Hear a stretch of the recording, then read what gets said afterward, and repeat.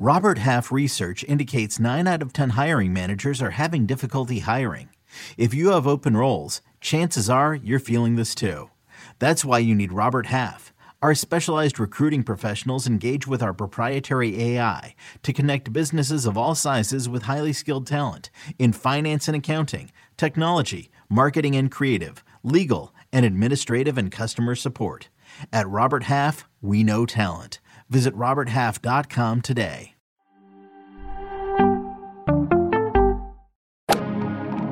Freaking first cut. Golly.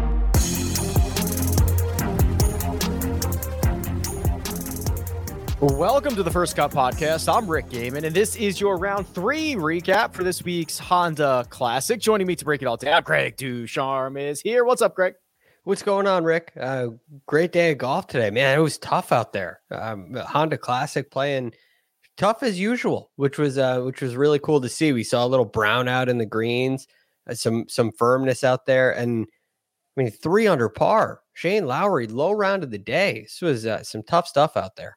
Yeah, it really was. The scoring average over 2 strokes over par at a minimum, which was the most difficult day we've seen out there thus far. Didn't look that hard to Daniel Berger out there, Greg, because he did it again. He broke par again, a 69. And I was looking this up just a moment ago. There's been over 1,300 bogeys, double bogeys, or worse around PGA National for the first 3 rounds. Daniel Berger has accounted for exactly 2 of them. That's kind of the winning recipe. Yeah, it's been amazing. And look, the thing is, in those first 2 rounds, he bought himself this opportunity where all this was okay. And today's round was okay. In fact, it's quite good. You're only 2 shots away from the low round of the day, but the style in which he was able to do it, you're able to play away from bogeys and you're able to play away from flag sticks. And if you it's one thing to watch the round, but I went through after because I was noticing this as I was watching, and I'm clicking through the, shot tracker, looking at where he's hitting the ball, and everything's away from the flag stick, with the exception really of hole number 6, where from 190 he goes at the flag, hits it over the green. Everything else is wide side. So but he's afforded that luxury. He doesn't need to make birdies. He doesn't need to charge at all. And so that's a very opportunistic place to be. And it was really done with the first 2 rounds of 65 that he shot Thursday and Friday. The only blemish on the card on Saturday was the bogey he made on his final hole of the day, 18, hits it into the right rough, doesn't get the layup back into the fairway, leaves it short, can't get up and down. That can happen out there to you, where just one bad shot compounds things at PGA National. But if you're not hitting it into the water on 15 or 17, he played the bear trap at 1 under. It's just been a really impressive 3 days, and now 5 shots clear, Greg, of his closest chaser. It almost looks like a typo on the leaderboard, quite frankly. Right. And it almost looked easy, right? It didn't look like a guy that's leading by 5. It didn't look like he's holding every putt he's looking at. I mean, look, the shots at the bear trap were really impressive, particularly 15 and 17. I mean, 15 really stands out. What a shot that was. But 17 is a great shot too. He's again able to keep it wide side, keep it towards the front of the green, which of course brings the water into play, but takes the back bunker out of play, which is where you make the bogey. The back bunker there is brutal.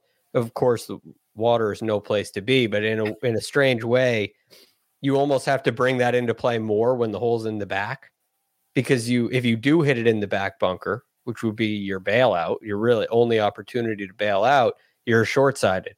And 4 is almost inevitable. So from a strategy standpoint, it's been very interesting to watch what he's been able to do. So I'm just so impressed. And when you play that style, the hard thing is you play that style where you're playing very conservative and very safe. PGA National requires you to step up and hit shots where there is no bailout. There's no opportunity to take the high road and take par. You have to step up and hit a shot, and that's exactly what he was able to do today. Our very own Kyle Porter tweeted this out a couple of hours ago. Since golf restarted in June of 2020, the 5 best players, most strokes gained per round, are 1, Jon Rahm, obviously. 2, Patrick Cantlay. Okay, makes sense. 3, Justin Thomas. 4, Daniel Berger. And I could not decide, Greg, if I thought this was interesting or not, thought it was crazy or not, because you and I talk about this nearly every single Monday. He is one of the better ball strikers and at least approach players over the last 50 or 100 rounds. So when you start to look at it that way, this tweet is not all that surprising, but maybe we should be considering Berger in a different tier than I think most people would consider him in. Yeah, you look at that stretch, there aren't a lot of guys with multiple wins in that stretch. He's one of them. He's got 2 wins, with winning Pebble Beach last year and also winning the very first event back at Colonial. Schwab. Yeah. The Charles Schwab. And now he's looking to add a third. I mean, Patrick Cantlay has 4 wins in that stretch. One of them is highly questioned with the Memorial. You think that should be Jon Rahm. One of them. And the other one, he had a head start. Right, exactly. So, those are really in question, and it puts Berger right in that category. But then on top of that, he's been so consistent in his other finishes. He's accumulated a number of top 10s, seems to be in that position week in and week out. And for this week particularly, Rick, you go back and look at his yearly stats, and you look at what's important around PGA National, and he makes perfect sense, right? You look, he's 47th in strokes gained off the tee for this year. He's 172nd in distance. Okay, well, that's not important at PGA National. What's important? Accuracy.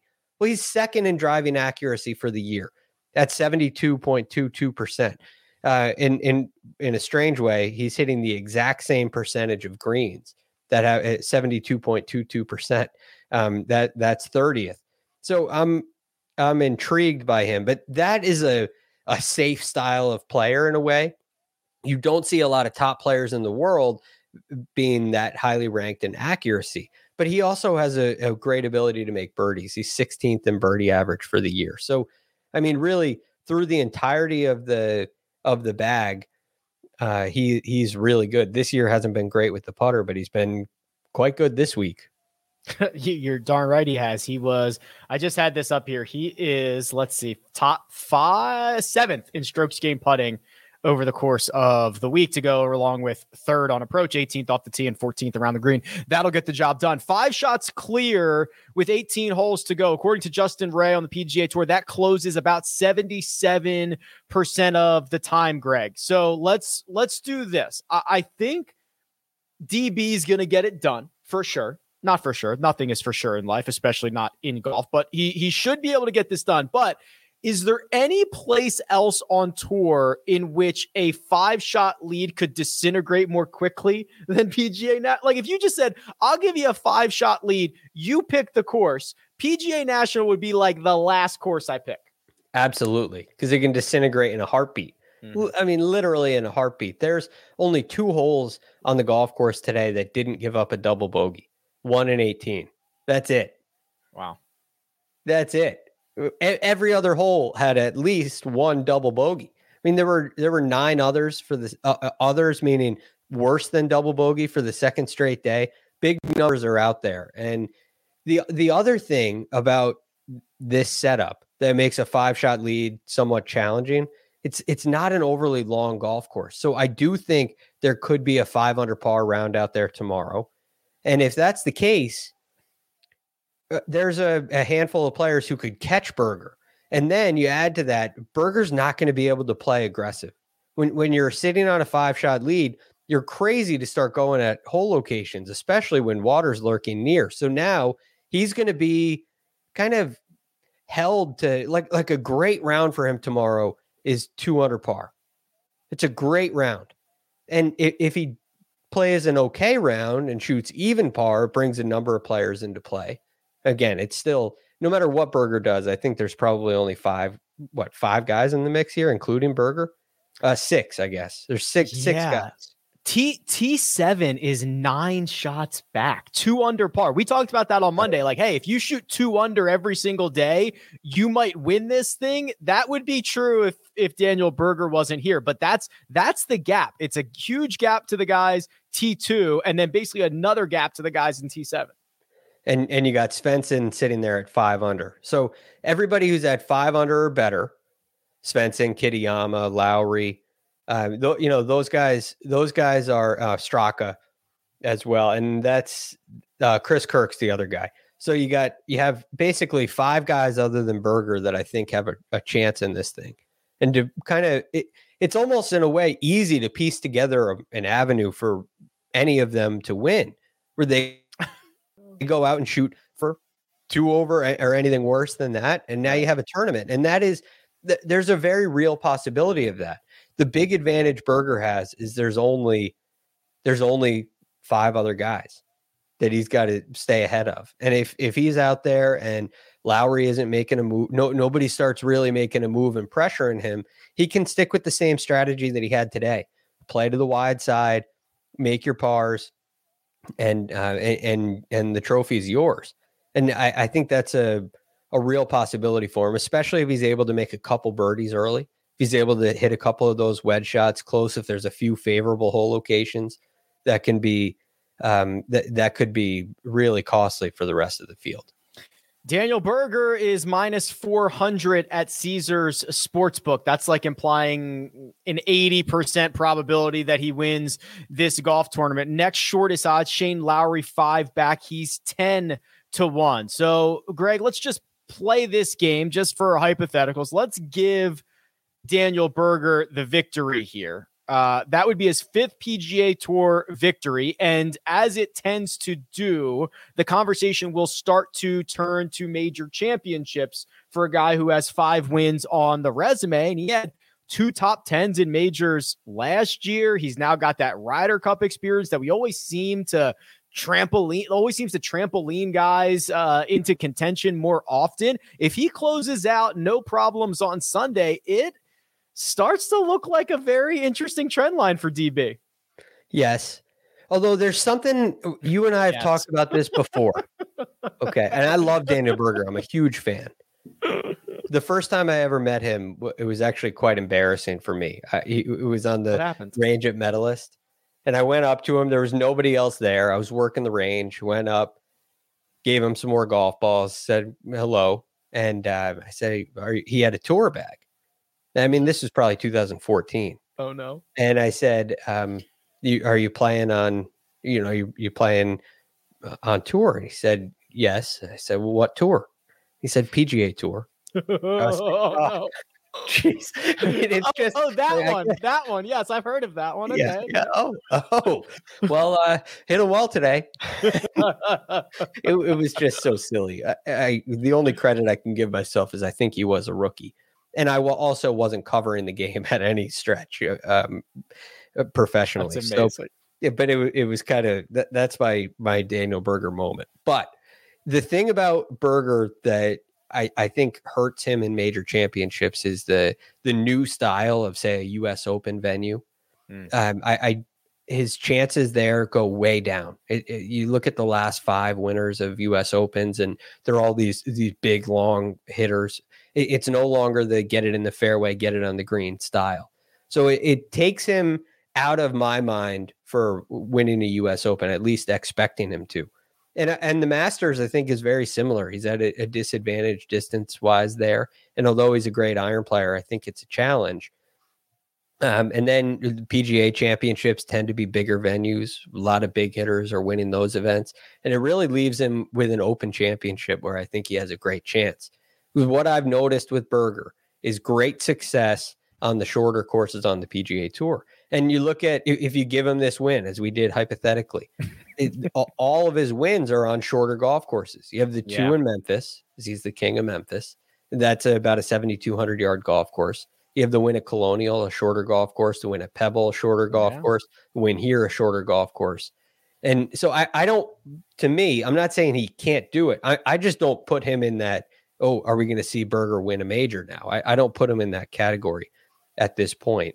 And it's really just a stylistic issue. I'd be cheering for him like crazy if he did, and he's certainly capable. But I just think there's a challenge for him there. Jacob's letting us know that he's 33-1 to win the Masters, 33-1 to win the PGA Championship, 40-1 to win the Open Championship. Last thing here, Greg, because I don't think there's necessarily, maybe there is a bet to be made on Kirk or Lowry, and you just hope Berger falls apart. But do you think there is some merit? And I haven't seen the matchups yet, but when they release like a Shane Lowry plus 125 over Daniel Berger for the final round matchup, you mentioned it earlier. Berger's playing fairways and greens, a little incentive to put the gas down.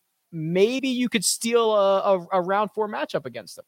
Yeah, you could. And again, I don't think it's crazy to put a couple units on Lowry. I mean, I wouldn't break the bank on it. I wouldn't risk your mortgage on it by any means. But I don't think it's a terrible idea. Really, any of those guys that you see if you're watching on YouTube on the screen there, with the exception of Kitayama. Kitayama feels like he's really hanging on, and he's doing a great job of it. I don't see a 4 or 5 under round coming out of him. But a Straka, a Kirk, a Svensson, a Lowry, I think they've all shown signs that is a real possibility for them tomorrow. And in that case, you're short in one guy. You're really looking at him shooting 1 over, which isn't out of the question. So I don't think it's out of the realm of possibility for one of those other guys to win. But that being said, a matchup, there's a real opportunity to win that matchup because of the style of play. But at the same time, it's a beautiful bet because Shane Lowry's going to have to hit it at a flag that Daniel Berger doesn't. And if it doesn't go well, yeah, I mean, you could have a 3-shot lead on 17 and Berger's down, Lowry's down 2, and he's cleaning up in the matchup. All of a sudden, he hits it in the water because he has to take a chance Berger doesn't, and you lose. So I don't look at it as stealing a matchup because I think you're playing both sides of the coin, but it's interesting. I actually, Rick, to that point, I think I'd prefer a Lowry or any of those other players in an outright rather than a matchup. Yeah, the matchup, you also have to step in front of the guy who is 5 shots clear, obviously playing well for the week, which is always a little bit concerning as well. Okay, we will be back after the final rounds for the full Honda Classic breakdown. I'm sure there will be a little bit of a news roundup, one and done, best bets, all that stuff tomorrow evening, Sunday evening. But for now, big thanks to producer Jacob, does all the hard work behind the scenes. That right there, it's Greg Ducharme. You can find him on Twitter at @TheRealGFD, and you can find me at Rick Run Good. This has been The First Cut, and we'll catch you next time.